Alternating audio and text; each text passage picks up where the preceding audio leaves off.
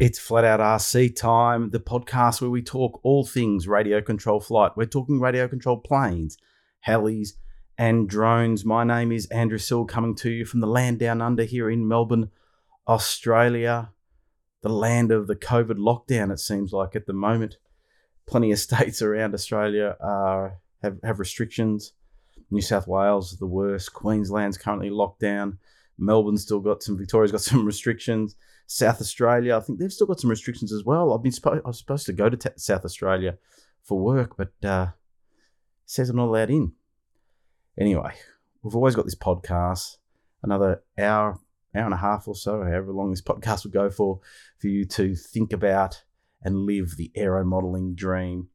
Now, we've got a great guest this week, Riley Sills. Now, the name Sills, S-I-L-L-S, not Sill like my surname, but Sills, S-I-L-L-S. You may remember that name from a month or so ago when I had Mark Sills on. Now, in that podcast, I said that I'd have his son Riley on because Riley is an up-and-coming freestyle aerobatics IMAC guy, young guy, who's doing some really good things. And so Riley will be joining me shortly to talk a bit about his flying and aerobatics. But before we get to that, let's have a look at what's been on my mind.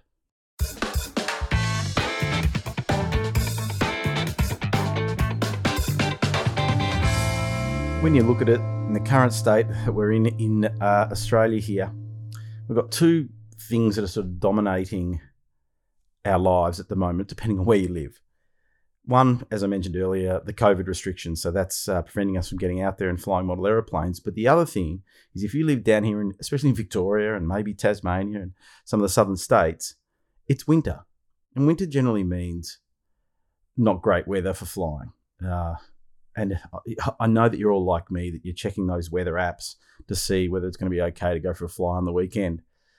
But at the moment, the forecast just seems to be the same down here in Melbourne, at least, and that is windy, rainy, cold, that kind of thing. And I always say to my friends, I used to log all my flights in an app on my phone. And every year I'd look back at, how many times I went flying and how many flights I did and all that kind of thing. And there'd always be this 2-month gap in the middle of winter where you just couldn't get out flying. And anybody listening overseas, you know what it's like. If you're in countries where it snows in winter, you're not getting out flying very much. But throw in the COVID situation, the restrictions, well, it means it all points to one thing, which is building. And it's great to see a lot of people getting back to building.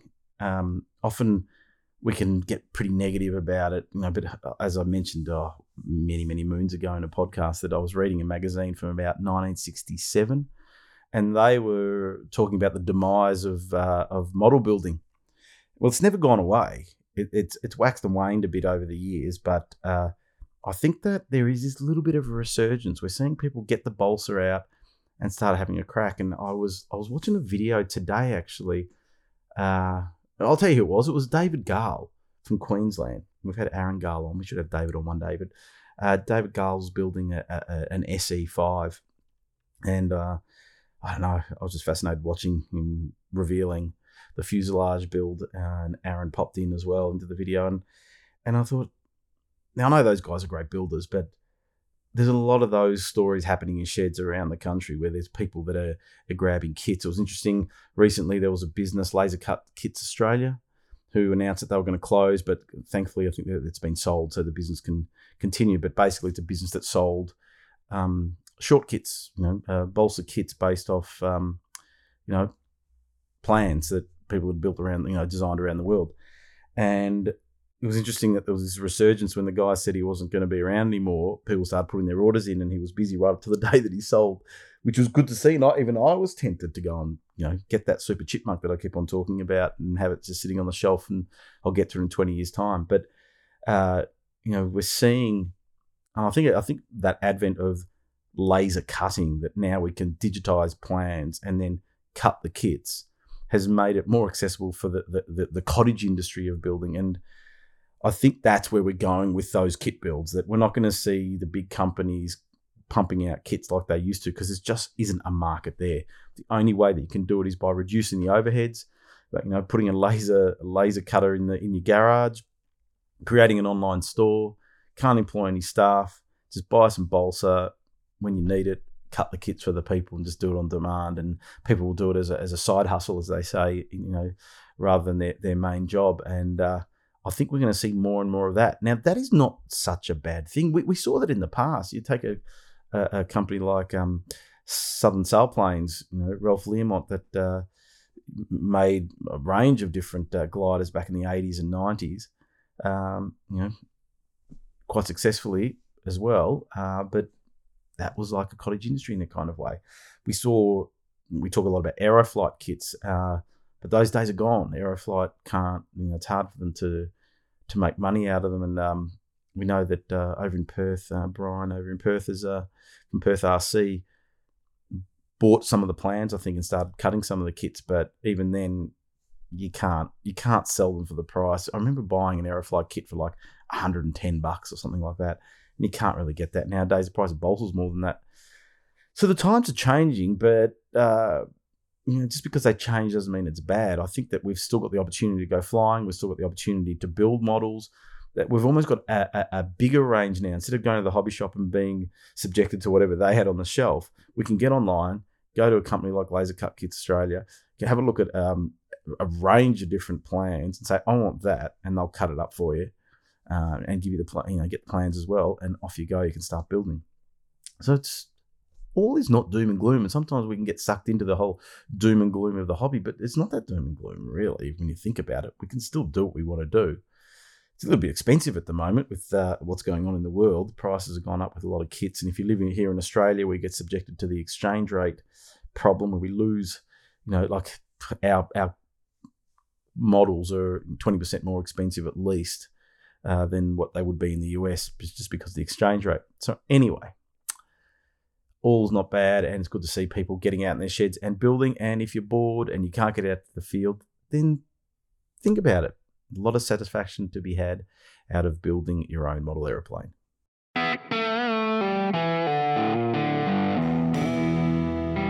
Guest time, my favourite part of the whole podcast, and hopefully yours as well, so you don't have to listen to me rabbiting on.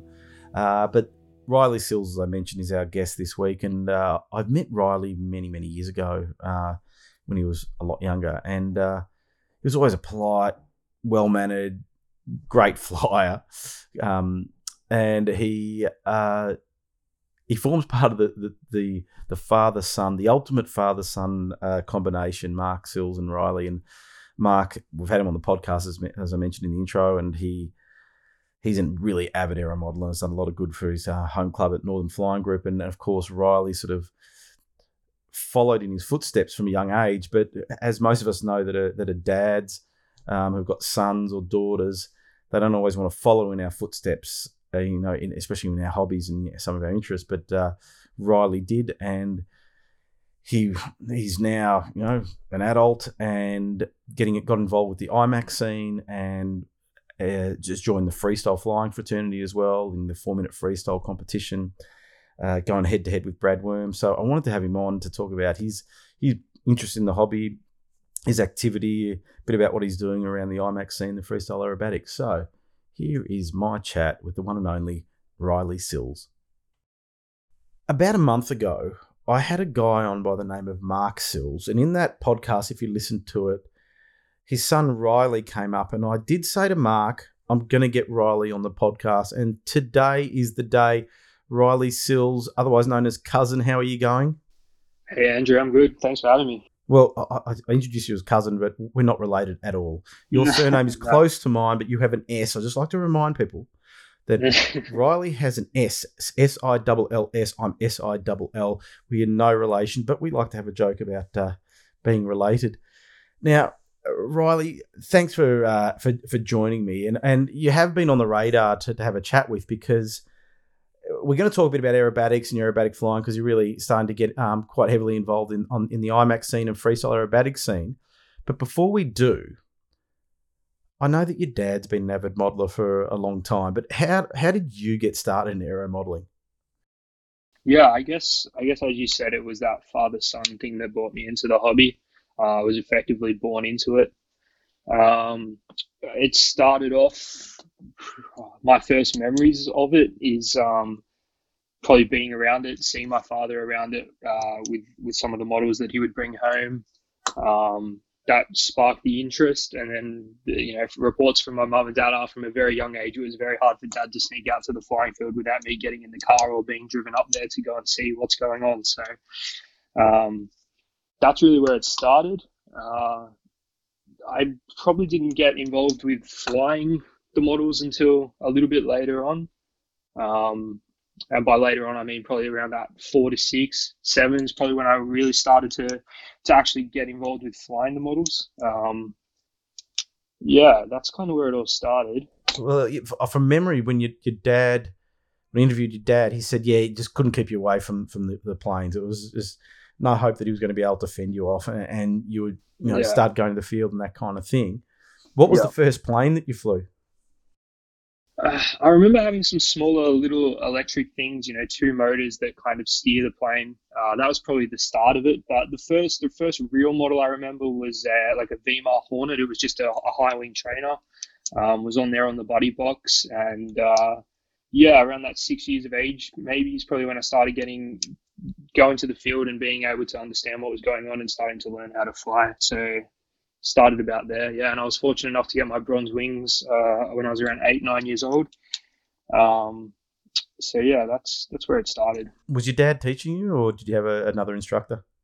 Yeah, I kind of had 2 instructors. My dad did a fair bit of the training, and the other person was Robert McDonald, who through Northern Flying Group is quite well known. And I kind of had Dad, who was the more relaxed instructor, and Robert, who was the serious one. And I think it was a good balance between having a bit of fun, but also becoming a proficient pilot and learning the basics right, which really helps you later on.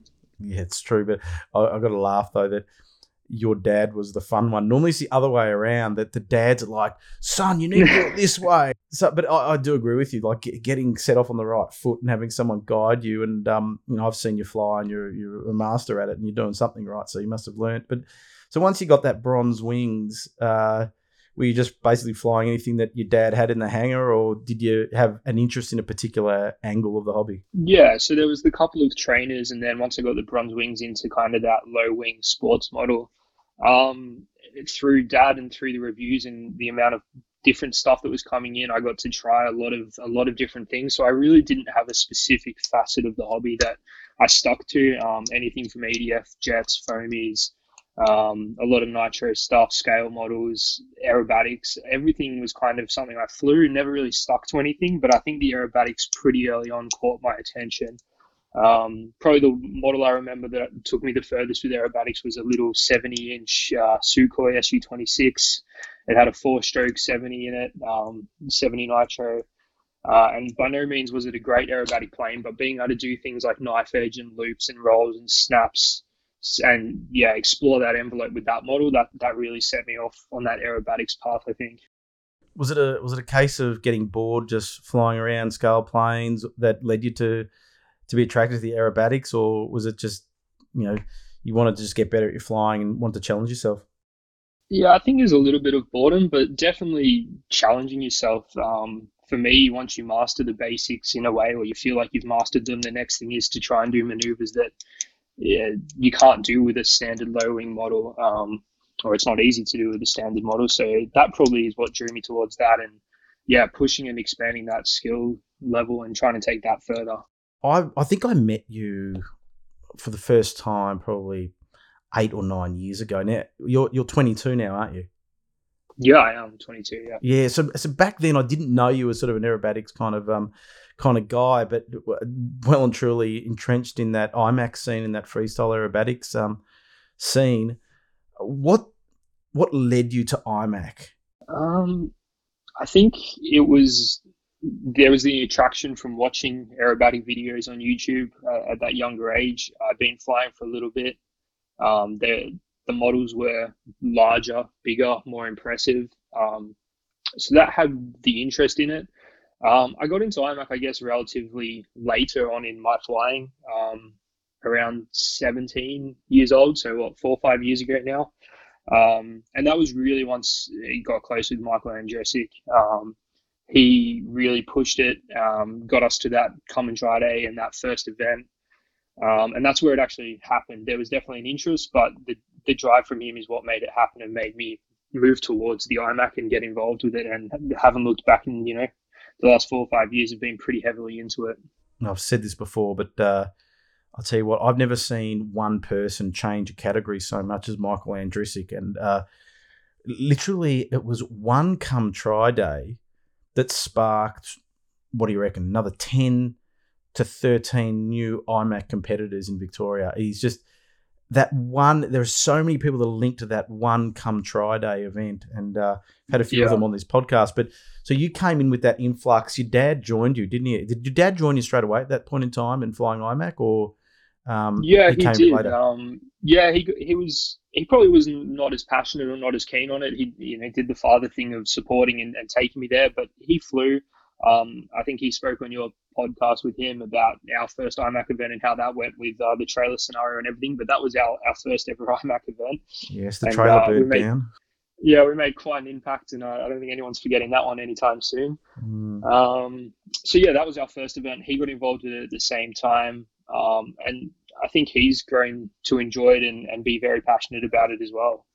Well, I think there's a good group of people in that IMAC scene, and the other good thing, and I'm going to touch on this a little bit with you because you're one of the younger guys that I've had on the podcast. I've had a few others, I've had Brad Worm and a few of the guys from my home club, but with that new influx of IMAC competitors down here, we saw some new, younger, I'll call them kids, but, a younger demographic come into it. Do you think that was attractive to you, having people sort of a similar age to you flying IMAC? Yeah, for sure. There's not a lot of people my age or younger in the hobby. At my club at the time, growing up for the last, 10, 15 years at Northern Flying Group, there's probably been a couple that have come through my age, but not a lot, and not a lot that have stuck around. So spreading out to other clubs and meeting people like Brad Worm and Marius Baumgartner and all those people who also had the passion for aerobatics and IMAC and freestyle. There was definitely an attraction to meet younger people and to be able to fly with them, for sure, yeah. Where are you at now in IMAC? What category are you flying in? So I'm currently in intermediate, which is the 3rd out of 5 classes. I have the promotion points to move up to the next class. I kind of wanted to finish the year in intermediate and try to do my best at the nationals or at the comps at the end of the year. And also, I wasn't too keen to rush up this year into advance. I wanted to spend a year focusing on freestyle, and it takes a lot of effort to do so. So, being able to attribute more time to focusing on putting a freestyle routine together this year meant there was probably a little bit less time going into practicing the IMAC sequences. So this was my year to focus on the freestyle side of IMAC. Yeah, it makes a lot of sense. And, you are fortunate that you've got Brad Worm giving it a go as well. And for sure. And I think having the two of you, it's a friendly competition between the two of you because you're both good mates. And I think that a lot of us are so glad that there's somebody giving freestyle a go because here in Australia, the freestyle aerobatic scene hasn't been that strong. There's people that enjoy flying freestyle aerobatics, but when it comes to it at a competitive level here, it's few and far between. There's been no more than 4 to 5 people in the country that would give it a go. And so having you and Brad give it a go is really, everybody's noticing it. The amount of comments I get about the two of you and the flights that you're doing is just phenomenal. And, I've said this to Brad before, it doesn't matter that there's only 2 of you. That's fine. 2 of you is great. That you've got someone to bounce ideas off, compare yourselves, see how you're going, and keep on working. I know Brad, here's a little tip, Brad's working on trying to refine his routine. He's trying to change the music and stuff like that. No doubt you'll be doing that kind of stuff. Yeah, for sure. Where did you start when it came to developing your freestyle routine? Because you started from scratch and, there's not a lot of mentors around to sort of really help you with that. How did you go about developing that freestyle routine, that 4 minutes of music routine?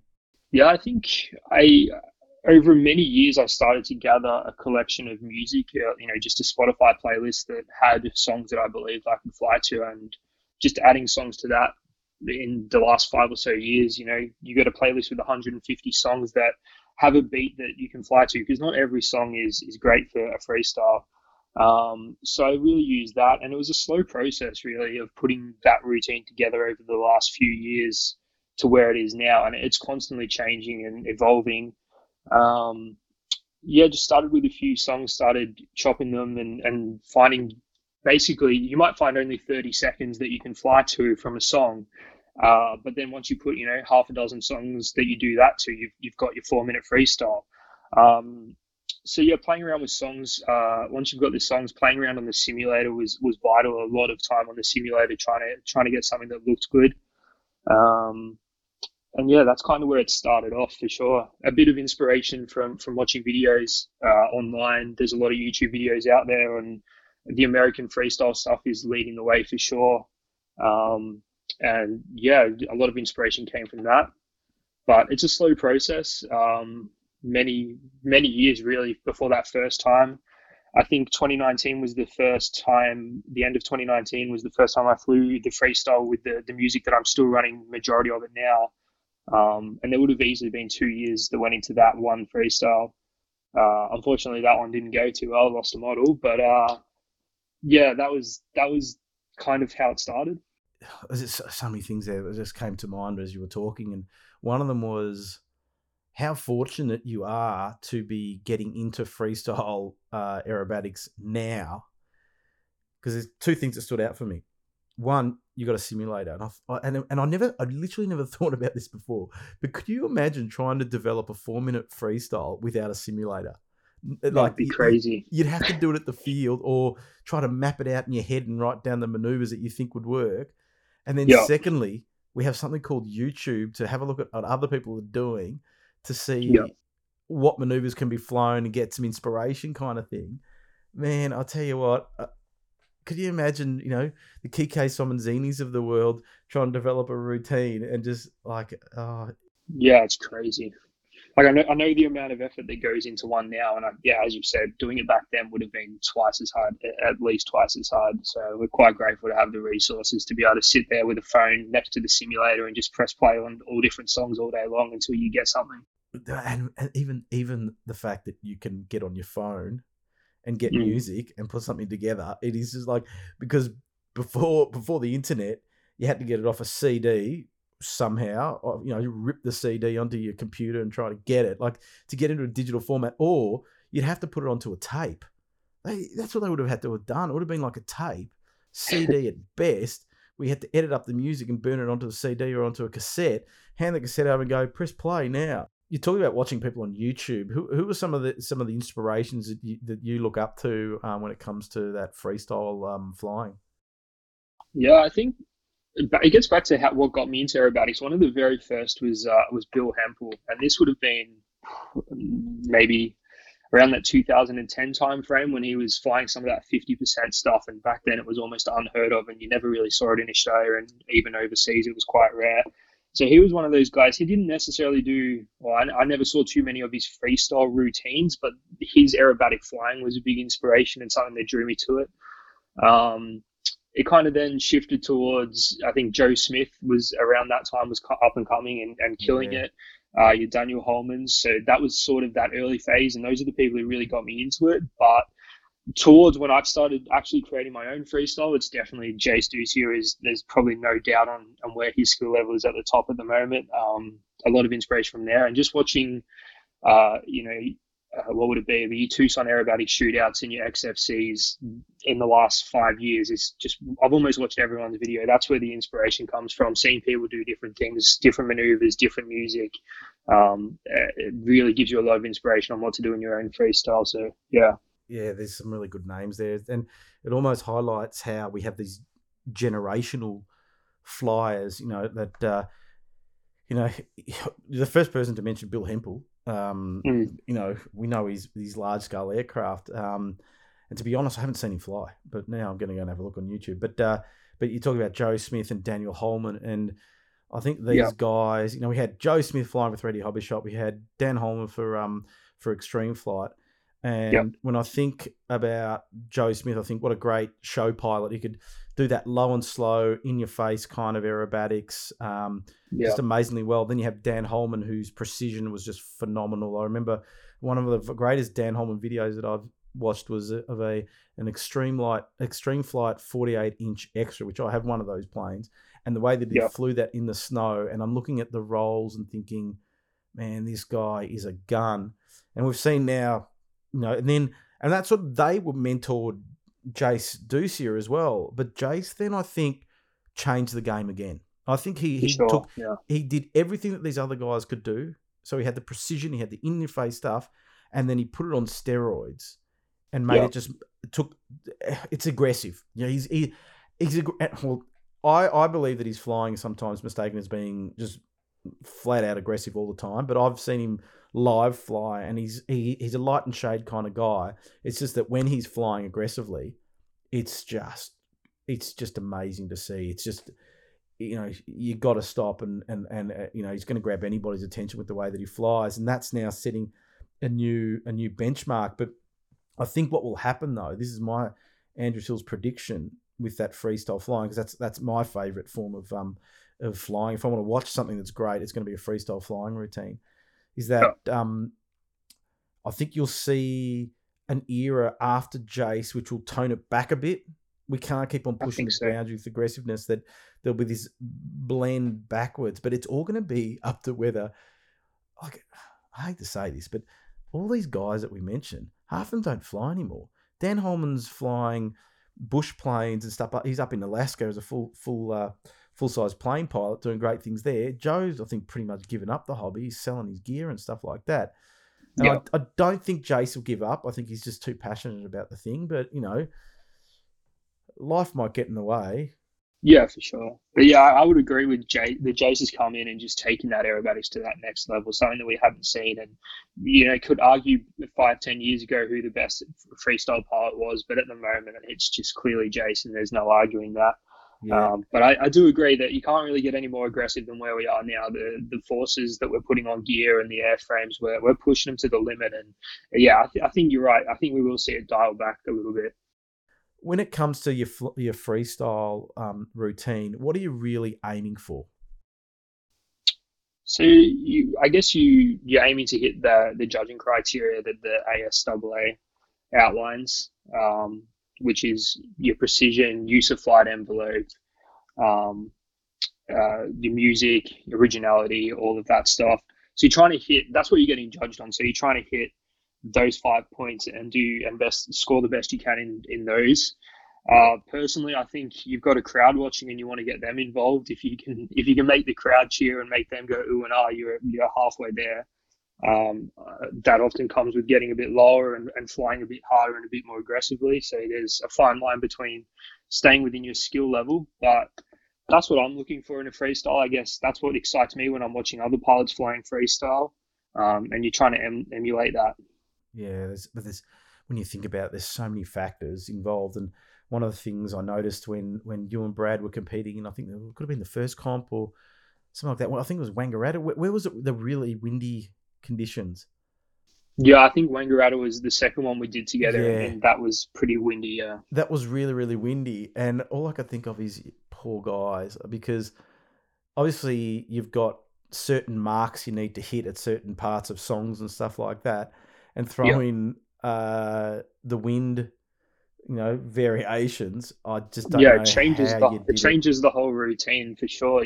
All your timing is off. If you're flying into a headwind versus a tailwind, you're almost twice as fast on the downwind, and into the wind you're slowing down as well. So your whole routine will change shape to try and hit those timings and get those key maneuvers in front of a judge or something. And that's one thing I struggled taking it from the simulator to the flying field for the first time, is how different the timing was on a zero wind, or you set your wind and you know what it's going to be, versus going out to Northern Flying Group and flying in 25, 35K winds when you're practicing. It changes the whole routine, and you have to be able to adapt. And quite often it would mean coming in and taking out seconds here and there for the song, and almost having a slightly different way of flying the routine in no wind versus full wind. There are parts of my routine that will change for that, because the timing will be completely off if you try and fly it the same with no wind versus a gale force sometimes.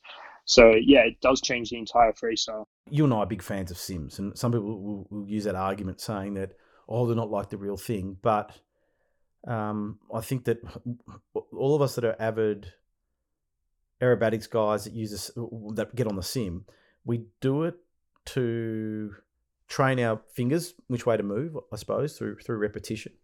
Yeah. And in your case, putting it together your routine, and then of course you've got to take it to the flying field. So, do you purposefully go out to the field and try to pick those days where it might not be perfect, but just make the most of it to as a learning experience? Yeah, I think you have to. It's the same with IMAC. Well, I'll go out most weekends, most Sundays, and kind of whatever the conditions are, you fly to them because on competition day, people are going to fly in whatever, and if you've practiced in it, that's a huge advantage. So there's very few days that we'll go to the field and not get a plane out of the car and fly, because it's kind of the only way you get better is to fly in those conditions. And on an event day or during a competition, it's a huge advantage to be confident in those conditions. So yeah, for sure. And when it comes to practicing, whether it be for IMAC or freestyle, do you have a routine or some philosophy on how to do it, or you just get out there and just fly it? Yeah, with the IMAC, I get out there and probably do 3 or 4 flights, and in each flight there'll be say 3 sequences I normally squeeze in. Um, Sometimes you end up focusing on certain maneuvers that you're having difficulty, isolating those maneuvers and just repeatedly doing them until you can work out where you're going wrong. The freestyle is a little bit different. I'll normally only go out there and do the 1 4-minute flight, have the fuel and the smoke in there to just conduct the one flight. Obviously have the music, a Bluetooth speaker playing for the music, and come back and review it after that. I can't go back to back on a freestyle flight. The adrenaline's going a little bit too much. Yeah. So yeah, that is different. You are just doing the one flight, coming back, speaking to people and seeing where you can improve. I noticed when I was first trying to do the freestyle during my practice, I was trying to fly it differently as far as trying to be safer and fly at 50 feet higher instead of how I would like to fly it on a competition day. And I quickly realized that you have to fly your practice flights as if you want to go as hard as what you're going to be going in a competition. It's very hard to pretend that you're, flying 50 feet higher for the entire flight and then rock up on competition day and expect to try and put it near the ground kind of thing. So I had to adapt and fly it how I want to present it on the competition days is something I learned. That's a really good tip. Yeah, it's sort of obvious in a way, but nobody ever expresses that to think that you can just turn up and then the music starts and you're going to bring it 50 foot lower. It ain't going to happen. I think Martin Pickering on one of my podcasts talked about that he always practiced low. Yeah. How do you? I think the biggest challenge for many of us, especially the older you get, Riley, it happens more, that we have this mental barrier that's preventing us from getting our planes lower. Now, getting it really low is often a mental barrier for many of us. Have you broken that barrier, or does it still scare you a bit? Oh, I don't think you ever break the barrier. I think your brain's always calculating the numbers of what you're flying and what it's going to cost to replace. But just repeatedly doing it's probably how you slowly break the barrier down, getting more comfortable, bringing it down, getting it lower. And as I said, doing so in practice instead of somehow thinking you're going to be able to represent it on a competition day, having never practiced flying low. Yeah, I think you're always thinking about it, but you do build up to it. Maybe I'm young, maybe I'm a little bit dumb, and you don't think about the financial side of it as much as I should. But yeah, you do. You kind of just have to do it, and you build it up by practicing more, and that's all you can do, really. Now let's talk a bit about planes. All right. Yep. What are you currently flying in your aerobatic endeavors? Yeah, so my IMAC model is the Extreme Flight 104 Laser, which is super common in IMAC Victoria. I was going to say, I think every second person at this rate has one. But there's a reason, and it's because it flies so well. The precision of that aircraft is like nothing. I've flown a half a dozen different 100cc IMAC models, and it's been better than all of the other ones I've flown. And so there is a reason everyone's using that. And then for the freestyle model is a 104 Extra V2. I've had that for probably 18 months now, which is a good innings for a freestyle model.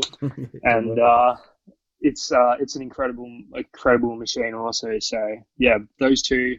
I'm stuck to the 100cc size. I don't feel the need to go any bigger on my IMAC model at this level of competition in intermediate class. And they've both been incredible.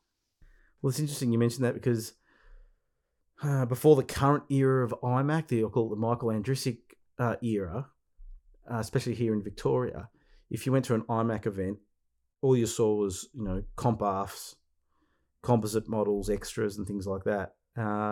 And all 3 meter. It was minimum 150cc, Yeah. and now we're still seeing, people with the 3 meters. But do you think it's split now between 100cc's and 3 meters, or what's sort of the more predominant size that you're seeing in IMAC?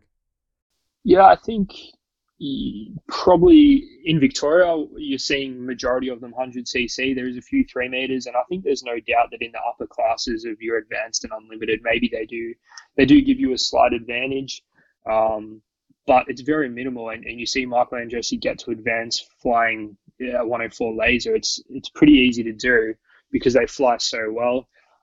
You don't really see a lot of composites anymore. I've gone down that route with a 2.6 meter composite ARF, and I didn't necessarily love it for IMAC. I felt that it flew heavy. That model weighed almost 16.5 kilos compared to a 104 laser, which is under 12. That's quite a significant weight difference, and it flew like that. You could feel it. So yeah, definitely people are leaning towards those balsa build up, the extreme flights, the powered RCs. The other option is go out and people are starting to do JTEX and Cardins for the 3 meter stuff, and they're just as popular as the composites. So I don't think there's any one way which is the best way to go, and it's been proven, but it's definitely starting to become more popular to go the balsa build up way. The laser. Yeah, well, the laser. Yeah. Desert Aircraft Australia's got another batch of lasers coming in, I saw, soon. So if you want one, hit up Desert Aircraft Australia. But yeah, look, I've mentioned the laser before. I asked myself if I had to buy 100cc, what would I buy? And too many people have told me how good the laser is. It's like when you've got Sasha Ciccone, the #1 European IMAC freestyle pilot, saying to you that laser is a phenomenal airframe, so much so that he got one. And we put a DLE 130 in it, and he goes, but that's just my fun machine. Well, you and your arch nemesis Brad Worm, he's got a couple of lasers, hasn't he? Yeah, I believe he's got one for freestyle and one for IMAC now. And I'd love to fly one set up for freestyle. I think, as I said, mine's set up for IMAC, smaller arms, smaller motor, and all that. But I can only imagine it be incredible freestyle plane. So yeah, he's running 2 of them, and be interesting to see what he can do with them. Well, haven't you got another big 100cc ready to go, or they're in the? Is it a Pilot Yeah, RC, NG or something? Or? Yeah, so I've got the Extreme Flight NG. Oh, the Extreme Flight NG. Yep. Sitting in the roof, and it gets back to what we said about how do you fly lower, and part of it for me was being able to replace the freestyle model if you had to. So it's not always easy to get the model that you want from Desert Aircraft. They're quite often sold out before the containers even hit the shore. So yeah, I was able to secure an NG, put it in the roof, and it's sitting there if I ever need a different freestyle model if something was to happen. Yeah. Well, Jace Ducey said to me that he actually practices a lot on smaller planes, like 60-inch planes and things like that. And because he said to me, if I can fly them really well and very precisely, flying the 100cc is easy. It's just so much easier. And so he will fly the smaller stuff a lot. And often that smaller stuff is even more aggressive than, say, a 100cc. And so he's really flying ahead of the plane. He's never chasing that plane around the sky. He knows exactly what he's doing. And, sometimes flying those small things, I always say to Brad Worm, the wormy, I always say, just get out in your backyard. He lives on a farm. Can you give him heaps next time you see him and say, why aren't you flying in the backyard? Like, that sounds like the dream. I know. And he says, oh, but, there's trees and cows and stuff. I said, well, there's got to be at least, in 60 acres, there's got to be at least one area. He goes, yeah, but then you've got to maintain the runway. And he does fly his foamy a bit, but he loves going to the flying club up the road. And I'm like, well, you don't even have a license. You can't get there. You got to wait for your dad. I just set up a strip. And he goes, oh, yeah. Can't be bothered. He's so lucky. I have to hook up the trailer and drive over an hour to go out and fly. So it'd be quite awesome to have something you can just fly in the backyard. The thing with you and Brad and others of your similar vintage that are really into the flying, You guys are setting yourselves up for the rest of your lives to be good pilots. Like, you're a good pilot. You were a good pilot before you started IMAC flying. Like, I'd see you at events and whatever fly and go, man, this guy knows how to fly. You know, straight and level is damn straight and damn level, right? And Yeah. and so now with the aerobatic flying, you know, you had that great foundation. Now you're going to take it further. I just think that, you know, as I said, you've set yourself up for life now to be a competent, good pilot. You're just going to get better and better. Then you'll get old and the reflexes will go, but you'll still be a good pilot. Like, I've met 80-year-olds that Yeah. used to fly Patton back in their day, and they're still good pilots. Like, they've still got that foundation of flying well. That's what I hope to achieve, but I don't know whether I'm going to get there. I'm running out of years, I think. Yeah, you see those pattern pilots that have flown, 30, 40 years ago, and they're just still amazing pilots now. Like Michael Andrusic's an example that I see most True. weekends, and Yeah. for his age, he's still an incredible pilot, flying advanced and doing really well. So hopefully I can fly half as good when I'm that age. Well, when you're out flying now, like, you know, there's two approaches you can have when it comes to competitive flying, and or even with just flying in general. We can turn up to the field and just have a muck around, you know, put the plane up in the air, just scoot around the sky, land, have another chit chat for an hour and a half, maybe go for another fly, you know, and do that. Repeat that every single time you get to the flying field. Do you do that? Or are you more the type to go, okay, I need to practice, I've got to focus, I'll get to the field, you know, do what I need to do, and, you know, almost like that elite athlete kind of thing where you're there to practice to achieve something. Where do you sit in that whole equation? I think it's shifted. I'm probably a victim of a few years ago, 5 years ago, 10 years ago. It was very selfish that I only really went to the field to fly. I didn't really see the social side of it. I went there, I got the plane out, and I flew that as much as I could. And I never understood how my dad could sit around and do things and talk to people and not even fly for the day. Yeah. That didn't make sense to me. We went to the flying field to fly. As I've gotten older, and yeah, you build those friendships and relationships with people at the field. I'm sitting in the middle. I always go with a plane, I always fly, but I can sit around and have a chat. And it very much depends what I'm flying. There is sometimes an objective of I want to perfect this freestyle or work on this part of the freestyle or practice my IMAX sequence. And other times, yeah, I'll take a different model and just plot around in the sky and relax. So it shifts. I'm probably not as focused as I used to be, but yeah, I go to the field to fly, that's for sure. Do you think that not having many guys or girls your age at the field sort of set that course where you were there to fly rather than sort of to interact with other people? You know, do you think that lack of people your own age there was a challenge? Yeah, I think so. I think that you're right. That's probably what drew me towards spending most of my time out on the flight line. Yeah, different age demographics, and I get along with everyone, and there's no issues from that point of view. But yeah, certainly being the only one my age most of my flying time, I think that did drive me towards spending a lot of time in the air, which is a positive thing. Yeah, I think, you know, there's all this talk that happens, you know, it's been happening for years about, oh, we need younger people in the hobby. And I look at it objectively and say, well, let's just paint this picture for a young person. They have to get their parents or their guardian to drive them to a field. And it might be 30 minutes drive. It could be over an hour. They're going to drop you off with a bunch of elderly men.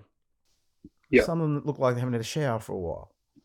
And you're going to leave them there, and they're going to have to mingle with these people. Or the parent has to hang around now. Whilst, you know, the era that we're in now is the parent hangs around. You know, the parents are very reluctant to leave their kids anywhere. So Yeah.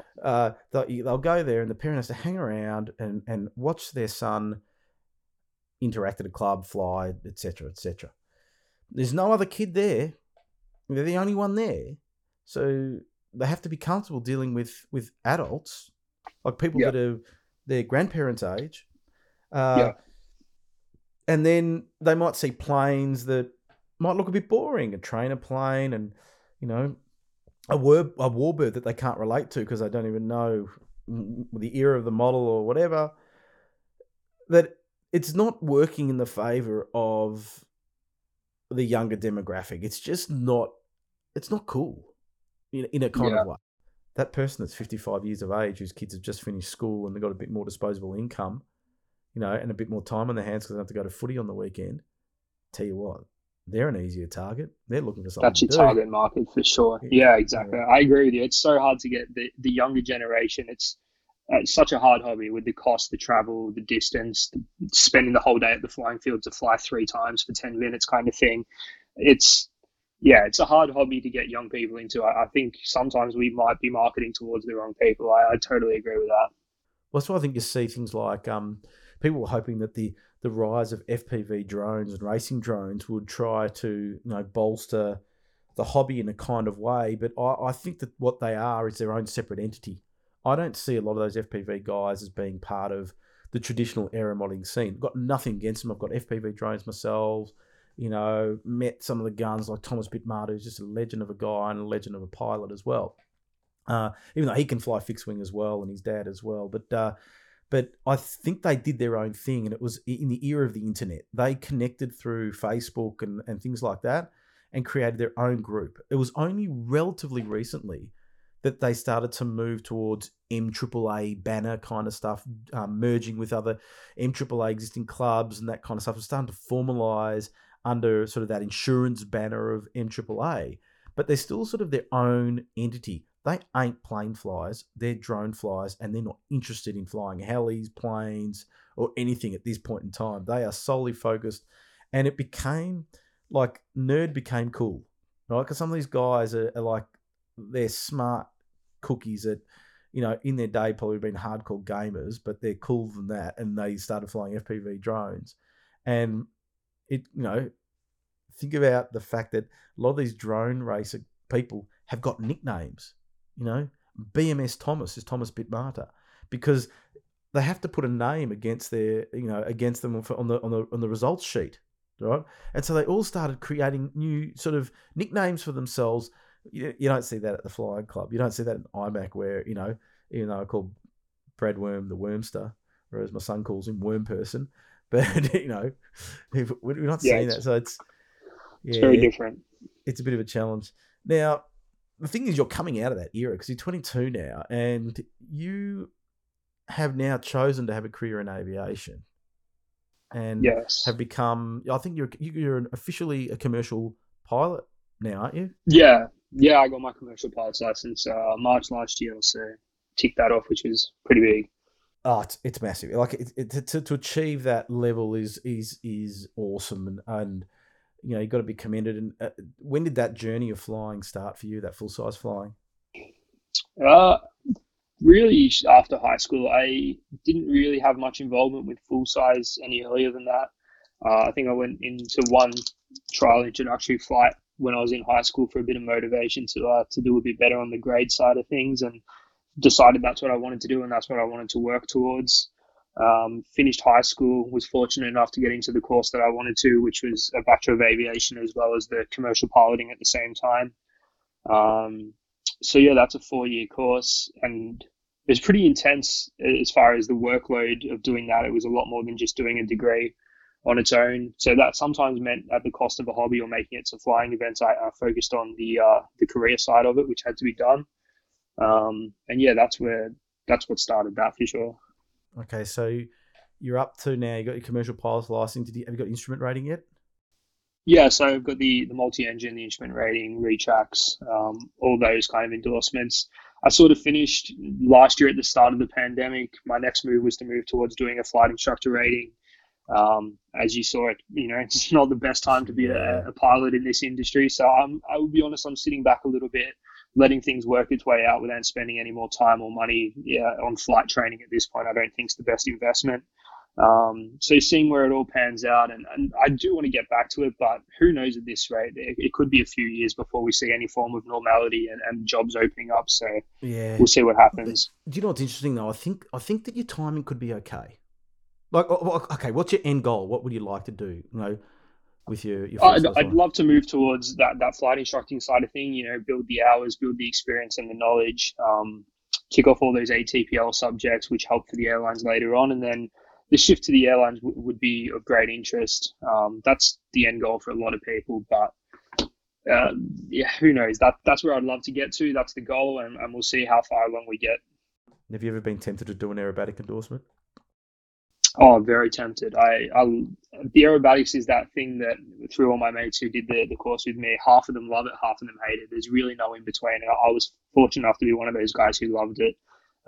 Very keen on doing an aerobatics endorsement, but yeah, we'll see if it happens. But I'd love the aerobatics, the full size, and being able to know in a way what was going on and preempt some of the way the plane would react, probably through what you've seen in model flying, is I think what helps you to enjoy it and not just feel sick. Some people don't really understand what's going on and just feel nauseous the entire time. So I love the aerobatics, the full size stuff. I think that having an aerobatics endorsement would be a great thing to have if you're a serious pilot. That it just improves your flying skills. How to correct yourself if something goes wrong. You're going to be more in tune if you're, happy with spins and things like that. That orientations that aren't sort of natural. You're going to become. My brother did it. It just, I don't know. It's a challenge to just do it. When you got to get a tail dragger as well, so you can become a Yeah. bush pilot as well. Yeah, it's something I would like to do over the next few years. I think maybe now's the right time, whilst there's not much going on. I'd love to tick that off and be able to go up in a decathlon on the weekend and then throw that around. That'd be awesome fun. Yeah, it would be. Now, there's a question that I forgot to ask you earlier, but I want to come back to it, and that's a couple of things. First of all, who's building your models? Are you building them, or is your dad taking over and putting the models together? Nah, I build all the models pretty much in the garage. I don't know, maybe I like it done my way, but it's not. It normally comes down to me building it. I love building or assembling ARFs, I guess. I like taking my time doing it right, making it look neat, and putting the right gear in there. So yeah, it's always me pretty much putting them together. What gear do you sort of go towards at the moment? What's your pick? Engine pretty much always be a desert aircraft engine. A radio gear wise, I'm a Fatabi guy, so running that. Power, the distribution, your batteries, the advanced radio stuff is incredible for that. Servos are mixed between, on some of my IMAC models, I'm running the big Boomer RC servos. On my freestyle model, I run the Futaba 8700s. Just, I think, having 70 kilos of torque when you're trying to throw the thing at the ground is important to know that it's gonna pull up when you ask it to. So yeah, the big servos on that freestyle stuff to make sure that you don't have any blowback or anything going wrong there. Yeah, what props are you running? Falcon props, I think the iMac model is the 28 by 12. The freestyle model is the 28 by 9.5 on the DA120 on standard mufflers. Seems to be the go-to for a lot of people, and I'm happy with how it performs for the freestyle stuff. Do you get any ripping of the prop with the DA120 with that 28 by? Yeah, for sure. If you full throttle and you level her out, she definitely rips at the top end.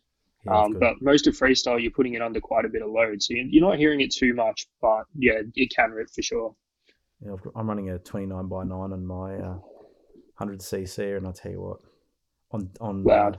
dump mufflers, and I tell you what, it's loud. Yeah, I can imagine that'd be quite loud. Where is your favourite place to fly? Because you've been to a lot of different events and a lot of different fields. Where is that preferred place to get out there for a fly? Oh, I guess I have to say the home field. It's where I've done most of my hours. I have got around to a lot of fields in Victoria, a couple in Australia, but mainly Victoria. Never been overseas. Just the home field. You're comfortable. You know the environment. Northern, fortunate enough to be very open. There's no trees flying low or on approaches or stuff like that. So definitely, I love flying there. I love, the sun's going down behind you in an afternoon is my favorite time to go out and fly freestyle. Oh, yeah, it's good, isn't it? Yeah, the wind dies off and that's awesome. The smoke hangs around. That's my favorite time of the day to fly. I'm really tempted. Don't tell anyone, but I'm really tempted to get my my aerobatic fun fly up and running again next year. Yes, that'd be awesome. I think we've got a group of people now, because one of the reasons why I stopped it was that the numbers just kept on dropping, that there was just not enough people that were interested in flying aerobatics and freestyle aerobatics that would turn up. So, it ended up being like, 5 or 6 of us, 7 of us maybe. And Marty Morgan over in South Australia keeps on hassling me because he loved it. But I reckon that because some of my best memories are daylight saving, beautiful weather all day, sun going down, 7 o'clock in the evening, and people out flying, and it is just beautiful. Yeah, for absolutely sure. the best conditions ever you can get. And it's just the light, the angle of the sun going down. And these, it's not dark, but the sun's coming down. This is probably another hour and a half worth of light, but it's Yeah. just, as you said, calm, bit cooler. And it was just, yeah, it's just, it's amazing how it's those little things that we just remember and make this hobby so special. It gets me G'd up. I get lost for words, which is hard for me. But yes, I'm tempted. I've still 100% made my mind up whether we'll do it. But I reckon, Yeah, for sure. I think you'd be able to get a good core of a dozen people or so around Victoria and lower New South Wales that would be interested in a freestyle event. It's definitely growing for sure. your dad told me that you found yourself a job during this COVID times. What are you up to Yes. now? I'm working. I'm working in a lab, in a molecular lab, doing COVID testing, processing that, and yeah, analyzing those samples. So it's not somewhere I ever thought I'd find myself. I never thought I'd see myself in a lab coat working in a lab all day, but it's interesting. It's busy. There's a lot of work over the last 12 months that I've been there. The workload's crazy, and when we get spikes like this, the current lockdown we're in, yeah, working pretty hard. Have you diagnosed a positive test? Yeah, for sure. I've seen quite a few positive tests, which is quite. I remember the first week I was working there, and I was pipetting out a run of, I think it was like 80 positive samples, and really made it feel a bit more real because up until then, Mm. it's very, yeah, it was different. And as I said, not somewhere I thought I'd be, but grateful to have a job in this time, I guess. Do you have to get vaccinated or not? It's, yeah, recommended. Well they prefer you to. They can't force you to, but yeah, we were offered quite early on to get it. Have you been jabbed or not? I actually haven't, no. She's I, 22. I Yeah, I have no reason against it. I do need to go and get it done. I've probably just been a little bit lazy, to be honest. I think a lot of people have. I've done the right thing. I've gone and had my jab, and everything went well. So I've got the Pfizer juice running through my veins as we speak. I can hear Chinese voices in my head, but that's a minor detail as a result of it. But it doesn't I've matter. heard it goes away after a little Apparently, well, I think it's changing. It's morphing into a different language at the moment. But while. there's a bit of Russian in there maybe as well. I'm not sure. Now, what do you hope to achieve with your model flying? You still got plenty of years ahead of you, but have you set yourself a goal or have a vision as to where what you'd like to achieve? Yeah, I see myself. I'd love to compete internationally at least once. It kind of now around this age, unfortunately, it's not the best time for traveling and getting to those events. But I think is your best time to go over and give it a red hot crack at something like the Tucson Aerobatic Shootout. Probably more in the IMAX side of it. I don't personally feel like my freestyle without a lot of work is at the level of the US guys, but I guess never say never. But I'd love to get over there and compete for an international IMAC side of it. Other than that, locally, going to IMAC nationals or the state champs, and yeah, just doing the best I can, progressing up the classes slowly. I think next year will probably be a step into the next class up advanced, and there's no doubt that'll come with its own challenges and having to put in a bit more work to achieve good results in that level of competition. Yeah, very sensible guy you are. Very, very sensible. I'll tell you what, going to Tucson would be awesome. The only thing I don't like is carrying a model over there would be a pain. If you can, Yeah, hook it's one up, interesting. that'd I be good. think, yeah, either hook one up or, I mean, me and Michael have spoken about it. We love the 104 laser. Why couldn't we just get one over there, take our gear, and you could have it assembled in half a day? So that's the other way of doing it. So who knows when it'll happen, if it'll That's happen. true. But that's another option is you could definitely set up an ARF plane like that. You could set it up to be quite competitive with a day or two's notice. Now, Riley, there is one signature move that I have in this podcast, and that is the final question that everybody loves to hear. And it could be a hard question for you to answer because you've got access to a lot of models through Yeah. your great dad, Mark. But what has been your favourite model so far in your 22 years of life? Yeah, it is hard. I've actually been thinking about it, but I think I'd have to go towards a model that I'm currently flying, which is the 104 Extra. Just from the point of view, I've had it for the 18 months. It really has taught me a lot about freestyle. I mucked around with lesser models of lesser quality, and I didn't have much success. I mean, my first freestyle competition, I snapped a wing off. So moving to an extreme flight was something that was needed, and it's taught me so much. It's given me a lot of competition. I've taken it around a few states in Australia, and I hope to continue to do so. So as far as current models, it's definitely the 104 Extra. Well, Riley, it's been a pleasure having you on the Flat Out RC podcast. As I said, I wanted to get you on because I really admire what you're doing, especially in that freestyle side of the flying, because I know how challenging it is. And to see you and the Wormster just going head to head and egging each other on is just going to make both of you better pilots. And I reckon it's going to be one of these cases where you'll take it in turns to take the podium, but you probably won't even care because you're just having a bit of fun. For sure. Thank you, Andrew. Thank you very much. About to leave, already packing. Come with me, I'm not really asking. We'll get away to a place where we don't know. That's all I have for you this week on the Flat Out RC podcast. Don't forget to subscribe to all the Flat Out RC channels. We're talking about YouTube, Instagram, Facebook, and of course this podcast on whatever platform you're listening to. You can press that subscribe button. You'll be notified when a new episode is out. Might even download automatically to your phone or something like that. Big thank you to Riley Sills for joining me. Enjoy always chatting to anyone from the Sills family. Really enjoy talking to them. And well done, Riley, for everything you're doing in aerobatics and keeping the freestyle movement alive at competition level. Him and Brad Worm going toe to toe. So well done, Riley. I'll be back next week. And guess what? We're going to have a big gun on next week, I think. And I think we're talking aerobatics as well. We're talking an international person this time. So anyway, stay tuned. Thanks for joining me. And don't forget, if you've got any suggestions of any guests you'd like me to interview, send me a message. Get on Facebook, send me a message. Get onto the flatoutrc.com.au website. Get onto the contact field and send me a message. Love to hear from you. Anyway, have a good week. Looking back, eyes on the freeway, Bonnie and Clyde. A classic cliche, we're on the run. This is what we waited for.